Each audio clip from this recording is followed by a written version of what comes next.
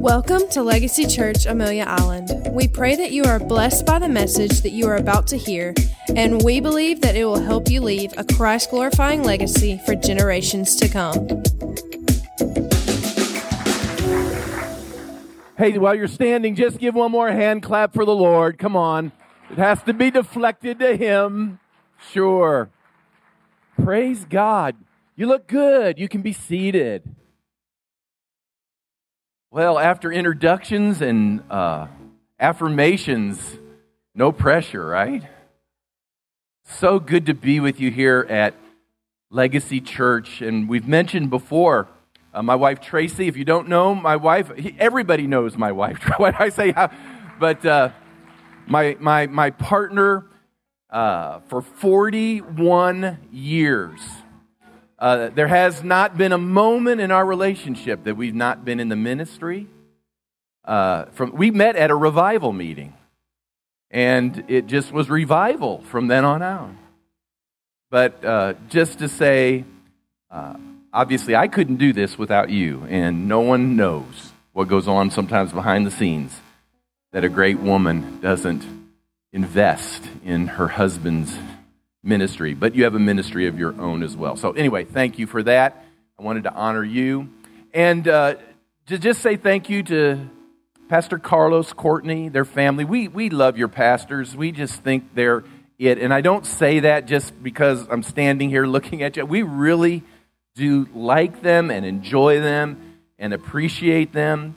And I remember when he called me and he was talking about certain transitions, and he had mentioned the name Legacy Church, and I told him, Pastor Carlos, we pastored a Legacy Church in Charleston for 20 plus years, and he did not know that. But anyway, there was such a connection, and only God can birth those kind of things. So every time we come here, we think of that, and we think of you, and there's such endearing thoughts. And although I don't know you all, and you really may not know me, I just want you to know that you're loved from afar, you're prayed for regularly, and we're rooting for every success for you here in Nassau County. And we just want you to know that you've got people like that behind the scenes. So God bless Pastor Carlos and Courtney. We also know that one of the greatest and highest affirmations that one can get is that when you're away for whatever reason, that your church runs seamlessly. That's the greatest concern of a pastor. And I pastored, and we did for over 35 years. And so one of the highest stress levels, believe it or not, was going on vacation. What was supposed to be relaxing ended up being a stress level because you wanted everything to go smooth and seamlessly while you were away. And may I just say that Legacy Church at Amelia Island has some top-notch servers, sharp people, excellent in all that they do. It's just really amazing and remarkable to me. And I know it must take an army to do that, but I know Viviana and Miguel, they were visiting with us several weeks before we got here to just make sure everything was in order. We don't really need much, but just to have that reach out was amazing. And I just want to say to Greg, your best days are ahead, man. I'm just telling you, you guys, you were right.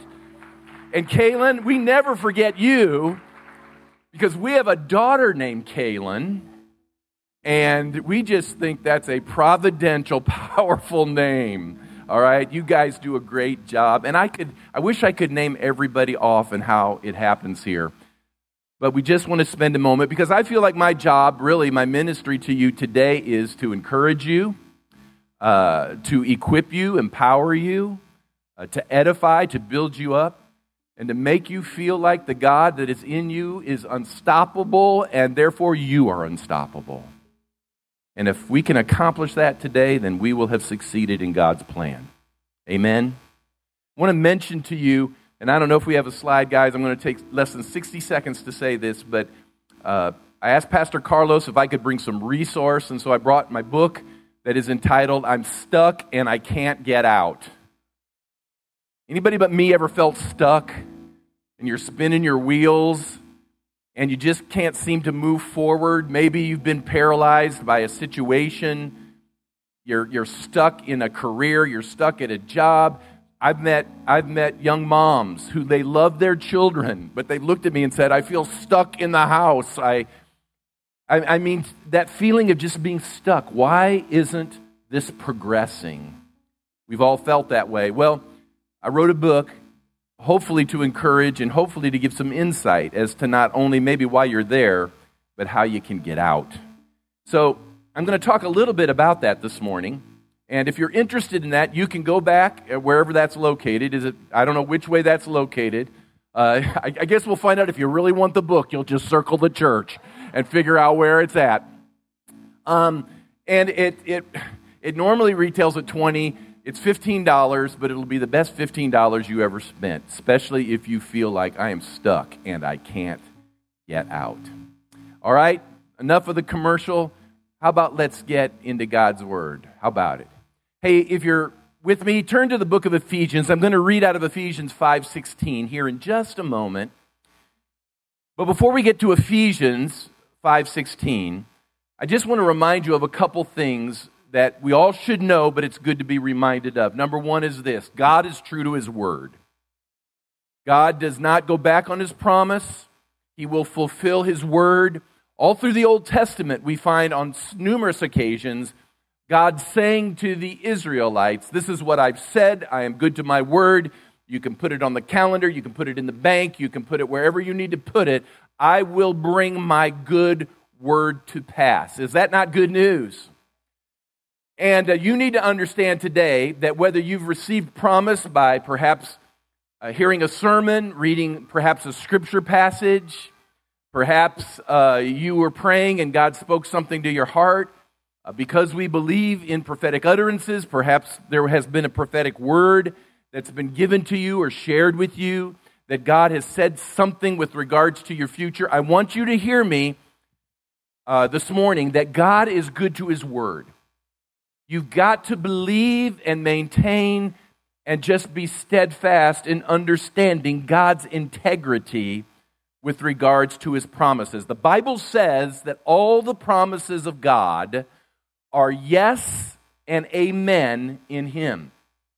So for me, there are some things, of course, I've not seen yet. I'm still believing for, I'm still counting on God for, and sometimes that can be wearisome, but we have to at least maintain our integrity by saying God is good and God is God, and somehow, some way, I may not even understand it, He's going to bring His good word to pass. Now, while believing that God has the power to do anything He wants to do, in fact, how many believe that God is omnipotent? He can do anything God wants to do, anytime He wants to do it. I believe that. I believe that God is omniscient. He knows all things. He knows what's going on. He gets my life. And He can understand what it is I'm going through. And I can understand all of the great attributes of God, and I am settled with that and with God's character within my spirit. But my greatest challenge in my walk with the Lord and how I interact with the Lord is His speed. Why is it that God seems slow? This is my issue. In fact, honestly, if it were up to me, I have often said to the Lord, Lord, if you would let me do it, I could be your time management counselor. I could help you be far more effective and efficient in your will in the earth if you let me deal with your time management. His speed. His speed has been the thing all through my life that has frustrated me. I have always been that guy that has said, I want to get on with the will of God. I really love God. I want to do His will. Why can't we get on with the show? And let's just get on with it. In fact, Lord, if you would do this thing quicker, you would have more days in order to do your will with me.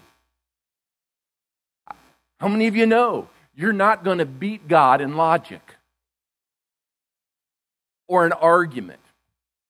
And so this has been my whole life. I have wanted God's will. I have pursued it. There have been times, I don't know about you, I have probably leapt too soon at some things because I was helping God out.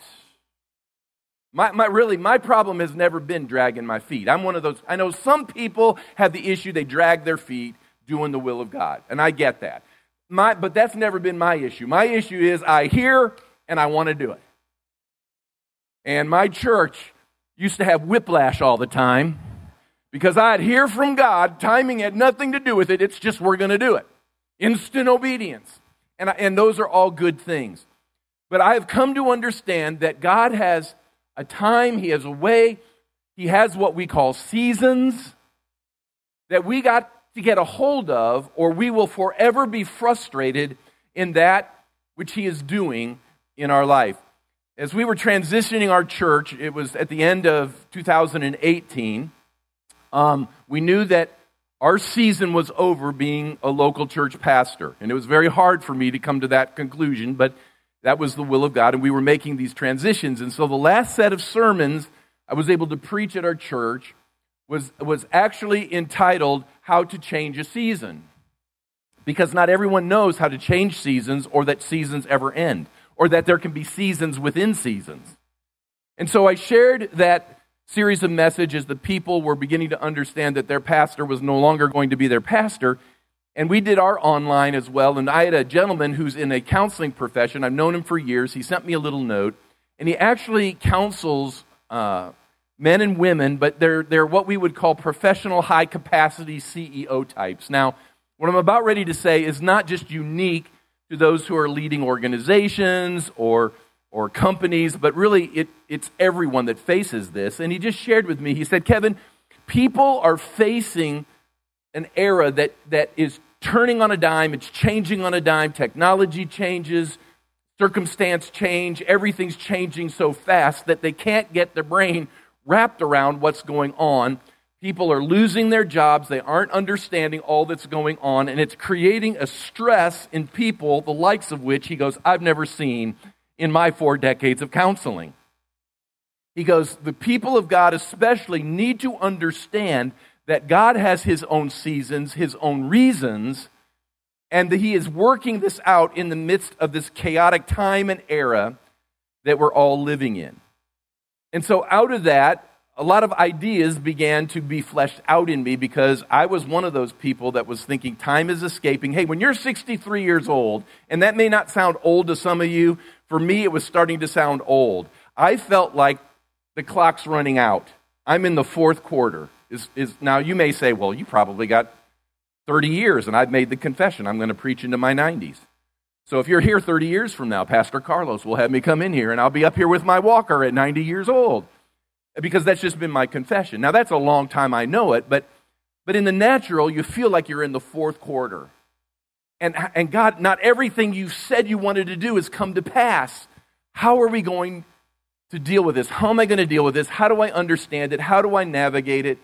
And how do I keep a right spirit? How do I just keep focused on you in this era that I'm living in, and with this call or with this promise that you've given to me? I want to explore that. Is that okay if we explore that just a little bit this morning? If you have your Bibles, open it up to Ephesians. I want to read out of Ephesians 5. I'm just going to read verse 16, although the whole 5th chapter is great. I hope we can put it, yeah, great, we have it on the screen. Now, I'm going to read it to you out of several versions here, so just bear with me, because the words, the actual Greek words that are within that sentence are really significant, which is why there's so many different translations of this particular verse. So let's get started in the Amplified Bible. It says, making the most of your time because the days are filled with evil. All right, that's pretty self-explanatory. Making most of your time, the days are filled with evil. In the English Standard Version, making the best use of the time because the days are evil. The Living Bible says, make the most of every opportunity you have for doing good.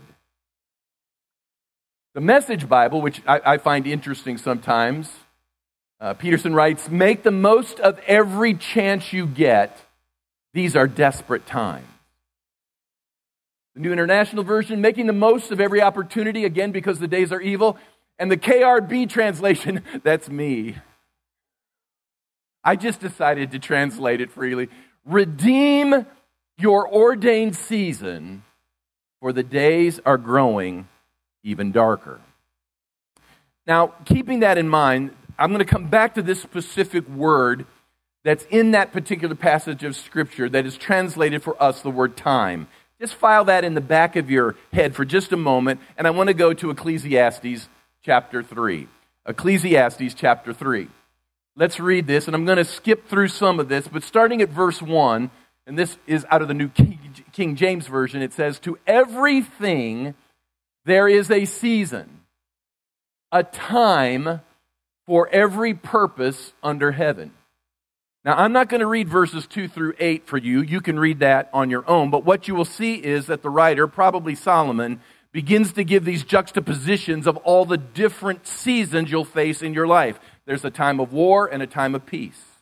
There's a time to cry, there's a time to rejoice. And he'll go back and forth in all of these different contrasting seasons that we all face. And he'll illustrate that in those 7 particular verses. And then he says in verse 9, "What profit has the worker from that in which he labors? I have seen the God-given task with which the sons of men are to be occupied. He has made everything beautiful in its time." You know what's interesting about that verse? It says that if something isn't in its time, it's ugly. If you get something that's not in its time, it can be ugly. But if it's in its time, it's what? Beautiful.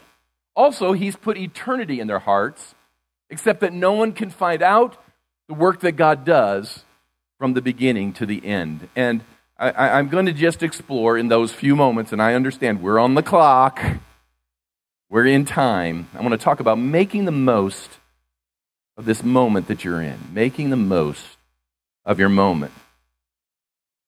I think that across the board, we believe God is late most of the time. In fact, we're pretty much convinced the timetable of which God should work and should move. And candidly, God's speed and timing has frustrated people more in their journey with Him, perhaps more than anything else, because we're the type of people who say, "I want what I want when I want it. Now, quick, fast, and in a hurry." And that singular concept has probably caused more discouragement, hopelessness, dare I even say apostasy. There are people who no longer walk with Jesus because they're convinced that God wasn't integral to what they thought He should do at the moment they thought He should do it. Now, much of the problem that we face understanding this is that we don't understand God's concept of time. God has a different clock. In fact, 2 Peter 3:9, it says these words. These very words Peter is writing to a church in Diaspora. He says this. He says, "God is not slack, or God is not slow concerning His promises, as some men count slowness." He says, specifically, he says, you think God's slow, but I'm telling you that God is not slow. And the reason he can say this is because in the language, and this is the problem with the English language, is that there may be several words in the original language with which we translate it just one way. We've probably heard a lot of sermons on love. Well, love has like 3 different words, agape, phileo, eros. It has several words in the original language which we just jump over and we translate it love. Well, the word time is similar. There are several different words for time in the Bible that are very important to understand how they're used and how they're distinguished, because as you read it in the Scripture, sometimes we don't always get it. So let's talk about this for just a moment. These 2 important words for time. The first word that I want to just share just for a moment that all of us get is the word chronos. Chronos is where we get our term chronological from. It is measurable time. Whether it's seconds, minutes, hours on the clock, or whether it's days, weeks, months, years on the calendar, chronos is how we measure our time. Now, this is the time that you and I function under most easily and almost by our default system. In fact, it's why we get frustrated. Now, I want you to consider this, that you and I, when God had human beings in mind and He created Adam and Eve, He never created them to function under chronos. Now, he created them in order that they might live forever.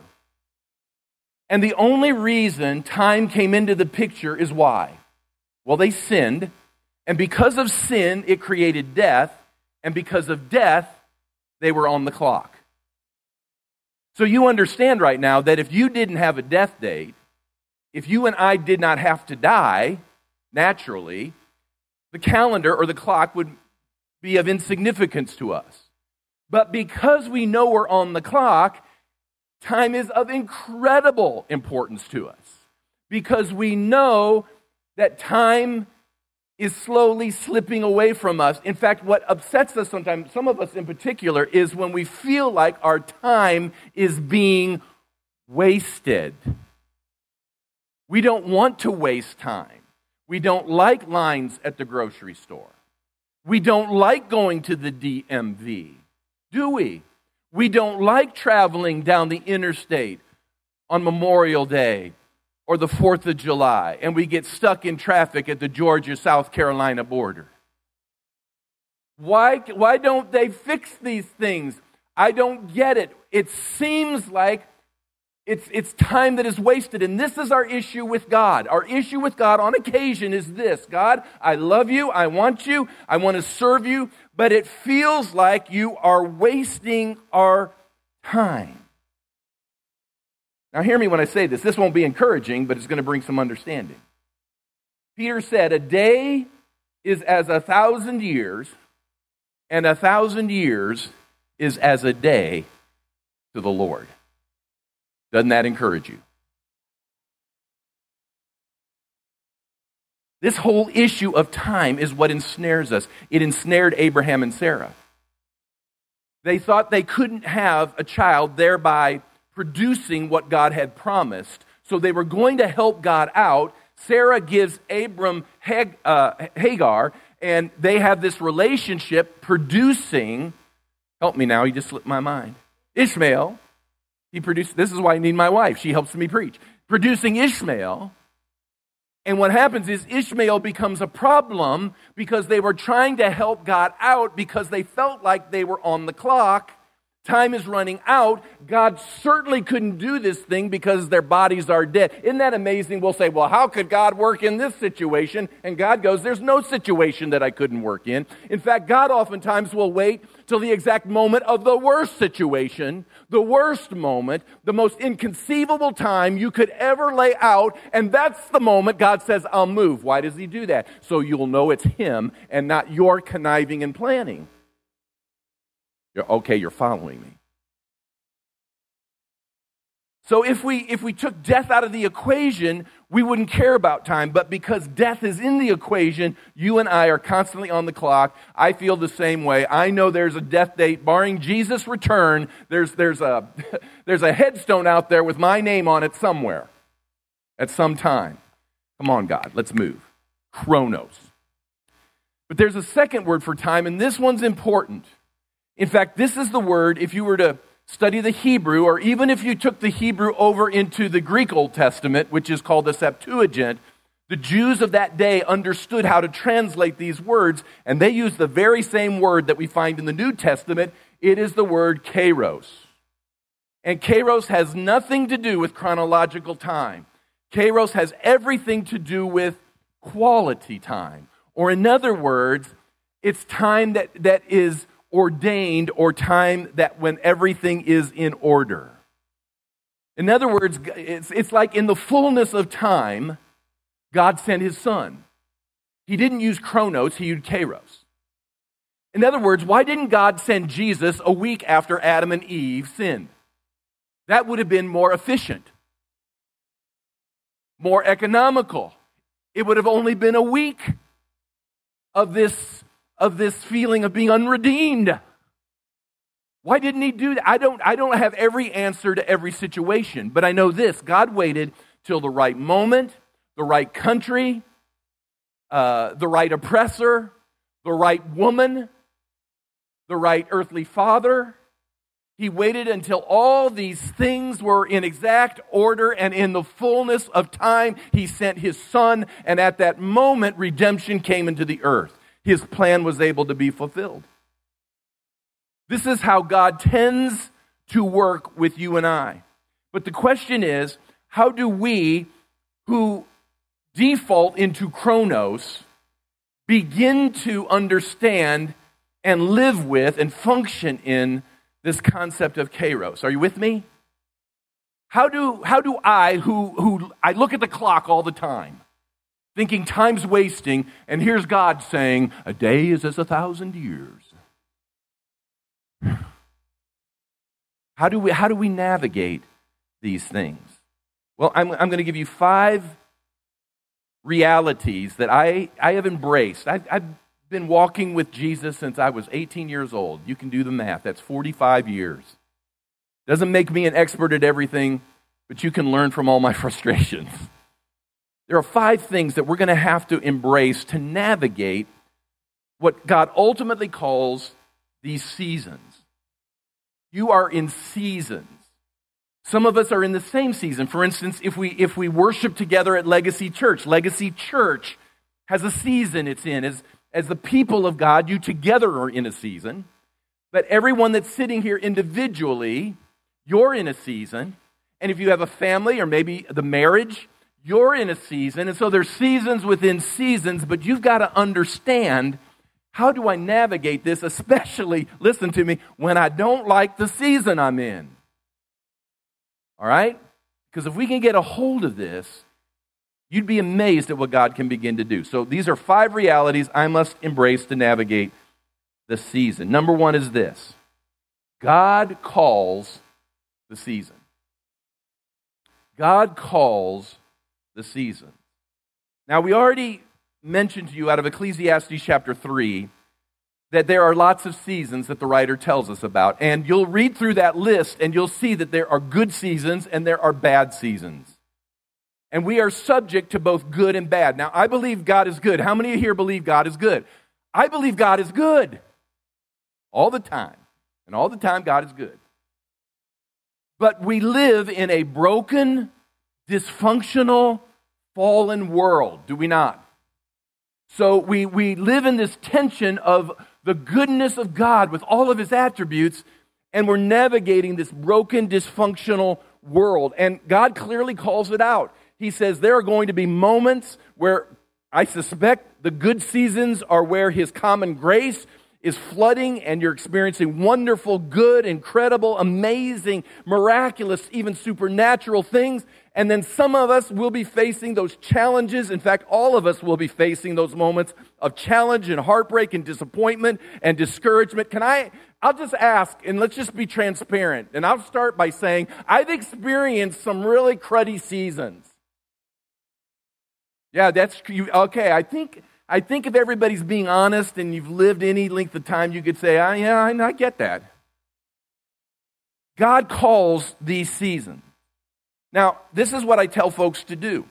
One of the first things you need to do is, as you're trying to interpret the moment you're at, is you need to ask God what season you're in. Isn't that like a duh? If any man lacks wisdom, let him ask of God, who giveth abundantly. That's what the Scripture says. So we need to understand that God can actually share with you kind of what season you're in. And while it may not instantly change where you're at, how many of you know understanding where you're at can really help? I grew up in the summertime on the farm. All of my mom's brothers, she was the only girl in a household of boys, they're all farmers out in central Kansas. And so I was shipped to the farm every summer because I was going to learn a work ethic. But my parents' mind is, you're going to the farm. And so all through junior high and high school, every summer, I did the farm. And I did everything on the farm. And I respect farmers. That is hard work. And it did help me in a lot of ways. But one of the things that I learned was this as a farmer. God calls the season. You can't, for example, you can't demand your ground be harvested when you're in a planting season. You understand how crazy that would be? And you can't let your harvest spoil on the vine when you're saying to yourself, this is a planting season. You got to get the season straight as a farmer. But if you get the season straight, and you understand the seasons, within that comes the capacity to be able to prosper and to be able to go forward and to succeed in ways you never imagined. The farmers understand this very, very easily. They understand that there's moments that I've got to plow the ground, I've got to disc the ground. There are moments I plant the ground. There are moments that I have to irrigate the ground. And then there are moments of waiting. We were wheat farmers. It took nearly a year for wheat to come up out of the ground. You had to watch it after you drilled it into the ground. You had to watch snow come on it and rain come on it and nothing until about, and this is no joke, 2 or 3 months tops before harvest, suddenly you'd see this little green thing come out. And then by the time the 4th of July came, you'd put the combines in the field and you'd take out the wheat. Hear me now. You didn't plan that. You can't control that. That's just the way it is. And you've got to understand, and I'm a full gospel. Back in the day, we were called charismatics. I guess that name probably has its baggage with it. You can call me Pentecostal, call me a continualist, call me whatever you want. But we have a tendency to think we can demand of God anything at any time. And I'm here to tell you that there are certain seasons that God just simply is not going to violate. He demands of you to get it. It's not that he's not good. It's just that he understands that there's a fullness of time for everything. And I've used this illustration before, that if he gives you something before you're ready for it, it will kill you. In fact, what was meant to bless you will kill you. I can throw my 12-year, when Clay was 12 years old, he would bug me to drive all the time. I want to drive, Dad. I want to do this. Well, how many of you know if I threw my keys to 12-year-old Clayton Baird, the first thing he'd do is go wrap that car around a tree? Now, he has a destiny to drive. But if I throw him those keys too early, it kills him. If God throws you the keys to your promise too early, it could kill you. In fact, some of you really do have this amazing promise waiting for you. But I tell you what God's waiting for. He's waiting for everything to be in order because he knows if he lets you have it right now, you'll get a brain cramp.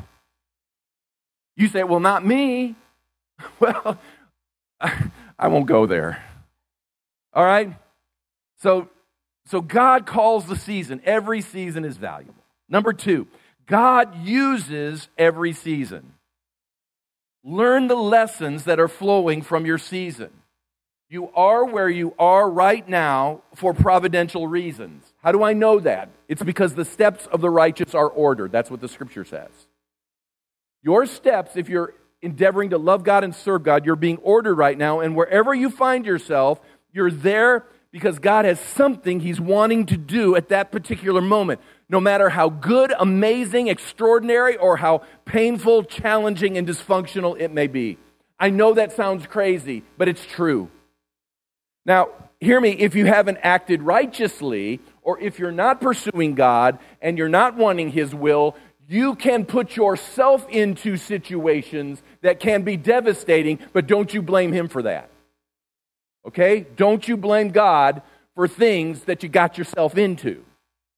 But having said that and putting it off to the side, if you're really saying, I'm really wanting to be after the Lord, but I don't get why I'm here to tell you that God is at work doing something beyond your wildest imagination. I don't know about you, but has anybody ever attended a class, or maybe at work, they sent you to something, training at work, and you get out of it and you say to yourself, I will never get, that hour or two back again. I will never get that time back again. That was the most worthless class, the most worthless thing I have ever faced in my life. When I was in high school, I took a drafting class. This was back in the day where you still had the big drafting boards and you still had to use the mechanical pencils and the T-square. Nowadays they have computers and CAD. But I was doing it all back in those days. And I don't even know why I did it. I think I did it to get out of other classes. So I took this drafting class, and I actually took drafting for 4 years. I took 4 years of drafting. And I remember thinking, leaving the class, I will never use the information that I spent 4 years learning in these high school drafting classes. Oh, how wrong I was. I ended up getting a job. Actually, it started as a custodian at a small company, and I worked my way up until finally the engineer found out that I actually had drawing, like blueprint experience. He pulled me out of the back, put me as an assistant engineer. I didn't even have a degree. This is how I made my way through college. And I got paid big bucks because of a class that I didn't think was even important at the time. Are you hearing what I'm saying? Some of you are in a class right now. It's God's special class of circumstances that you may be in. And you would say to yourself, I don't know what I'm learning. I don't know what this is all about. I don't get why I'm here. I don't understand any of this. And there's going to come a moment that you're going to find out that the lessons you've learned in this moment are going to be plucked out, and you're going to find yourself in the middle of a blessing you never understood at that particular time. Are you hearing me? And it's because of that season that you're in.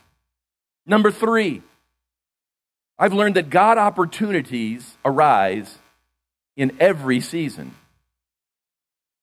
Don't resist your season. Don't rebuke it. I know. I grew up in this too. I think that every bad thing that comes my way has to be the devil. So I'm rebuking everything I think's bad. And everything I think's good, I say, ooh, God be praised. Hear me when I say this. I go back to the farmer. The farmer can't look at his planting season and bind it, because he's demanding a harvest from his field in a season that he should be planting. Are you following me?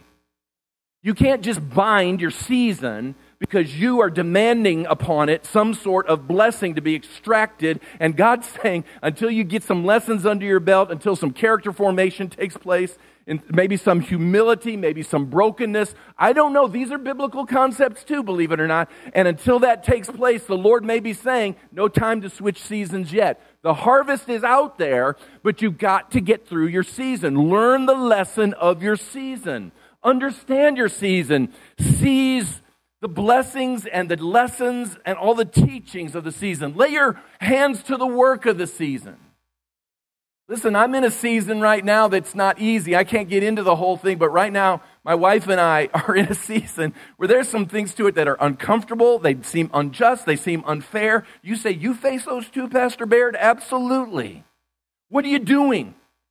Well, the other day, the Lord spoke to me out of 1 Corinthians 10, reminding me that the top 4 sins of the Israelites was grumbling.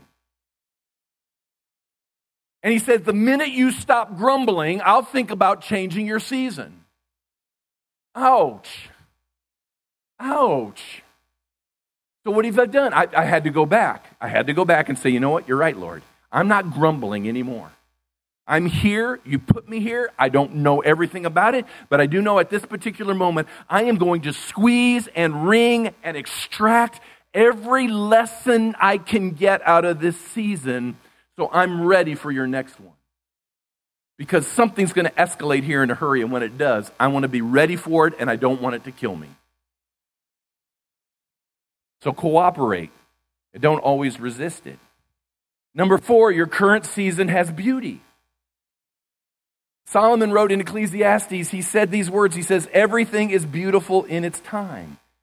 Sometimes the beauty of the seasons can't be fully appreciated until you're out of that season. Tracy and I were staff pastors for years. Now, this is 30 plus years ago. We were staff pastors, and I remember we felt like we had a call to be a senior pastor. We wanted to be out doing the work as a senior pastor. And honestly, I lost perspective some in that time period, and there have been moments we've looked at each other, haven't we? And we've said, oh, to go back to that season. I didn't realize all the good things or the benefits or the lessons. There was beauty in that season that I missed. So what we've learned from that, now being aged, is that whatever season we're in, we're gonna see, or we're gonna find the beauty in that moment. You say, well, there's not a lot of beauty in my season. Well, keep looking. I understand it can be challenging and tough, and I don't want to diminish that or minimize that, but something, a lesson, an understanding, you've grown, you've become stronger, you've gotten more insight. I don't know what it is. You can extract something beautiful out of just about anything. And then number 5, and this is where we'll end and bring a bow to the whole thing. Number 5 is this: faithfulness can change your season. Galatians 6:9 we read, and let us not grow weary while doing good, For in due season we shall reap if we do not lose heart. The if qualification of Galatians 6:9 is this: you will reap in due season if you don't throw in the towel. If you don't give up. If you put your nose down and just keep pressing through. You will reap in due season if you do not grow weary. What God is saying there is He's saying your faithfulness in the season you are in, to Him first, and obviously to all that He has surrounded you with, your faithfulness in that moment can literally turn the page of your calendar if you let it. Now, hear me. I believe that seasons to a great extent, are set by God alone. But this is what I believe. While we may not be able to shorten every season, I do believe by our actions we can lengthen our season. Kind of like the children of Israel. Deuteronomy chapter 8, when God tells them why they were sent into the wilderness. He tells them why you had to do this wilderness thing. He said, I did this in order to test what was in your heart. To know what was there. To know if you'd still worship me. To know if you'd still follow me. He said these things. And sometimes I think that because we give up so easily, we get frustrated too easily, we get angry too easily.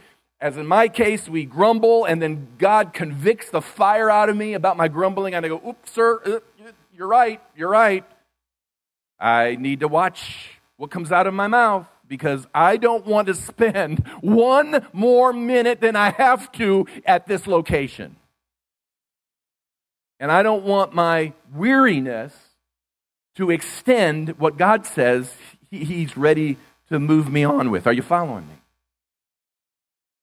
We are being formed right now. All of us are being formed right now for the next chapter that God has for us. You as an individual, you and your relationship, your marriage, you and your family, hear me now, you Legacy Church right now are being formed for your next chapter.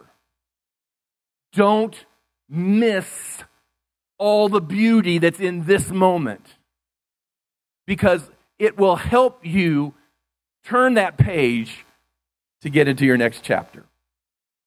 I'm going to end with this. I'm coming in for a landing. My landings, though, take a long time.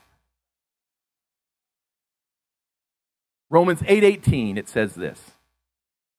This is another one of my favorite passages. Romans 8 is one of my favorite chapters, but this is what Paul says in Romans 8:18. He says, for the suffering of this present season. How many of you can relate to that part of the verse so far? Anybody? Oh, I know there's numbers of you. For the suffering of this present season is not worthy to be compared to the glory that is yet to be revealed. Now, some of that treat that eschatologically, like it's going to be somewhere out in the future, and it will be. We all know that there's going to be a moment that whether Jesus comes or we die, if we're a believer, we get to go to something way better. But I believe Paul was speaking to something far more even temporal than that. He was telling those Romans that were facing incredible challenge under Nero, he was telling them this: the suffering that you guys are facing right now in Rome is not worthy to be compared to what God yet has awaiting just around the corner if you just hang on. One of my favorite books, I used to read it every year, and I've not done that in recent years, and I thought to myself, I may need to break it back out again. But I used to read a book by Viktor Frankl, who was a Viennese psychoanalyst. He wrote a book entitled Man's Search for Meaning. And he has a lot of great quotes in the book. But Frankl was a Jew during the years of Nazi Germany, and his family, he himself was taken away to a concentration camp. I don't know about you, but there may not be much that would happen in my life that would somehow eclipse the suffering and the horror of a Nazi concentration camp. But he comes out of that, and he writes this book. It's almost his memoir of the time in a concentration camp, and he has so many incredible Incredible things. In fact, he makes the observation within the camp. He says that those who survive and those who succumb to what's going on in that camp, he maintained that the only difference between those two groups were those that had the capacity to believe that their purpose was beyond this moment. So he quoted Nietzsche from years previous. He said, "He who has a why to live can endure anyhow." And that's where some of us are. We say to ourselves, how am I going to get through this? How am I going to get through this painful moment? How am I going to get through this season? How? And you know how you get through it? It's because your why has been answered. I've got something, I got a promise out there. I've got a purpose yet to be apprehended. God has said some things, and He is good to His word. How that will happen, I don't know. I feel like I'm on the clock, but God does not operate on my clock. And here's what he says. Is it up there, guys, the one with the face? Yeah, this one. He says, "Forces beyond your control can take away everything you possess except one thing: your freedom to choose how you will respond to the situation."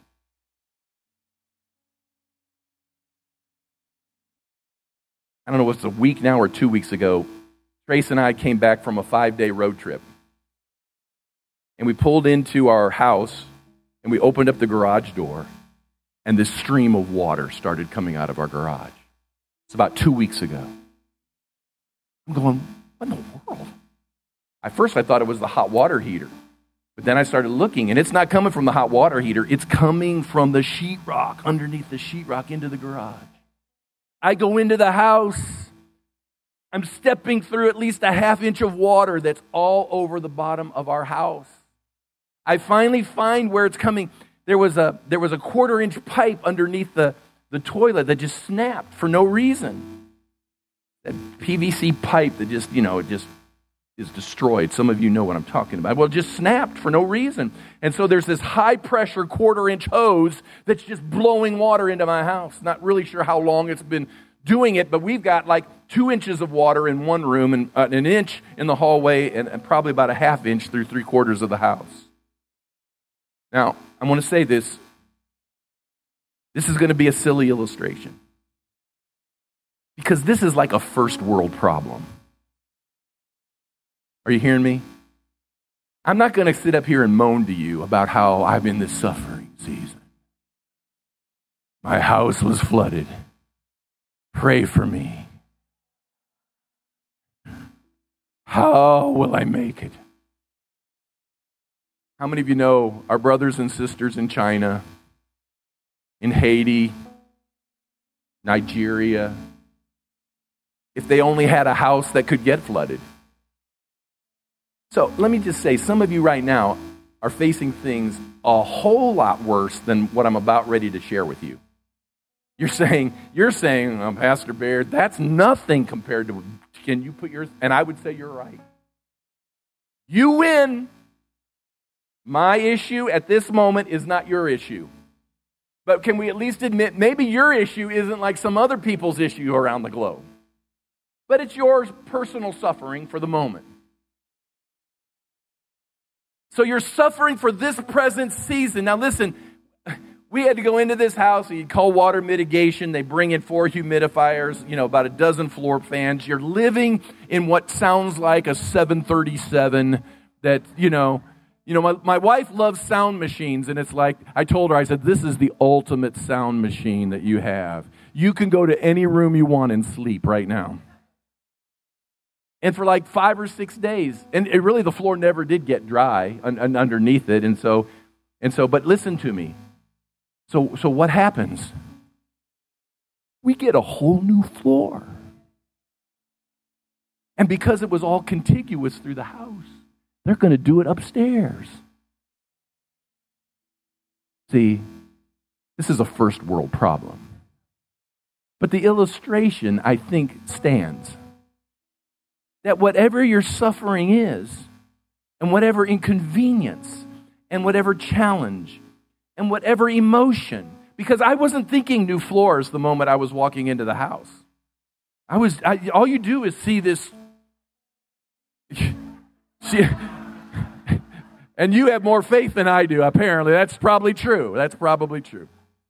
It's a silly illustration, I get it, but don't let the silliness of it diminish the truth that's behind it, and it's this. Whatever you are facing, if you'll go through it and choose to maintain the right attitude, because when the water mitigation team came through, and the adjuster came through, and the floor people came through, and this is going to take several months, by the way, so keep praying for me, ask the Lord to give me grace to go through all these things.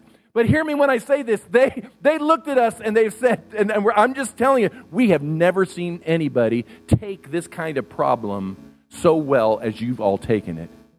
Now listen to me. Again, silly first world illustration that at the end of the day is I almost am embarrassed to tell it, except to say this, that if you'll choose to go through whatever it is you're going through with the joy of the Lord and the peace of the Lord, and you will tie into kingdom attribute and resource and help and all the things that God can provide for you, and that you can just navigate this season you're in a way that becomes an ambassador of the King.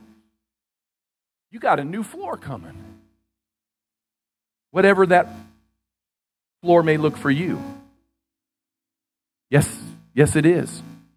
I know it's hard to trust. This is faith. It's hard to trust. It's hard to believe. It's hard to really say, what if I'm disappointed? You got to get that out of your system and say, you know what, God, you are true beyond my emotion. And you can do this thing. In Jesus' name. I'm going to hand it back to Kaylin right now.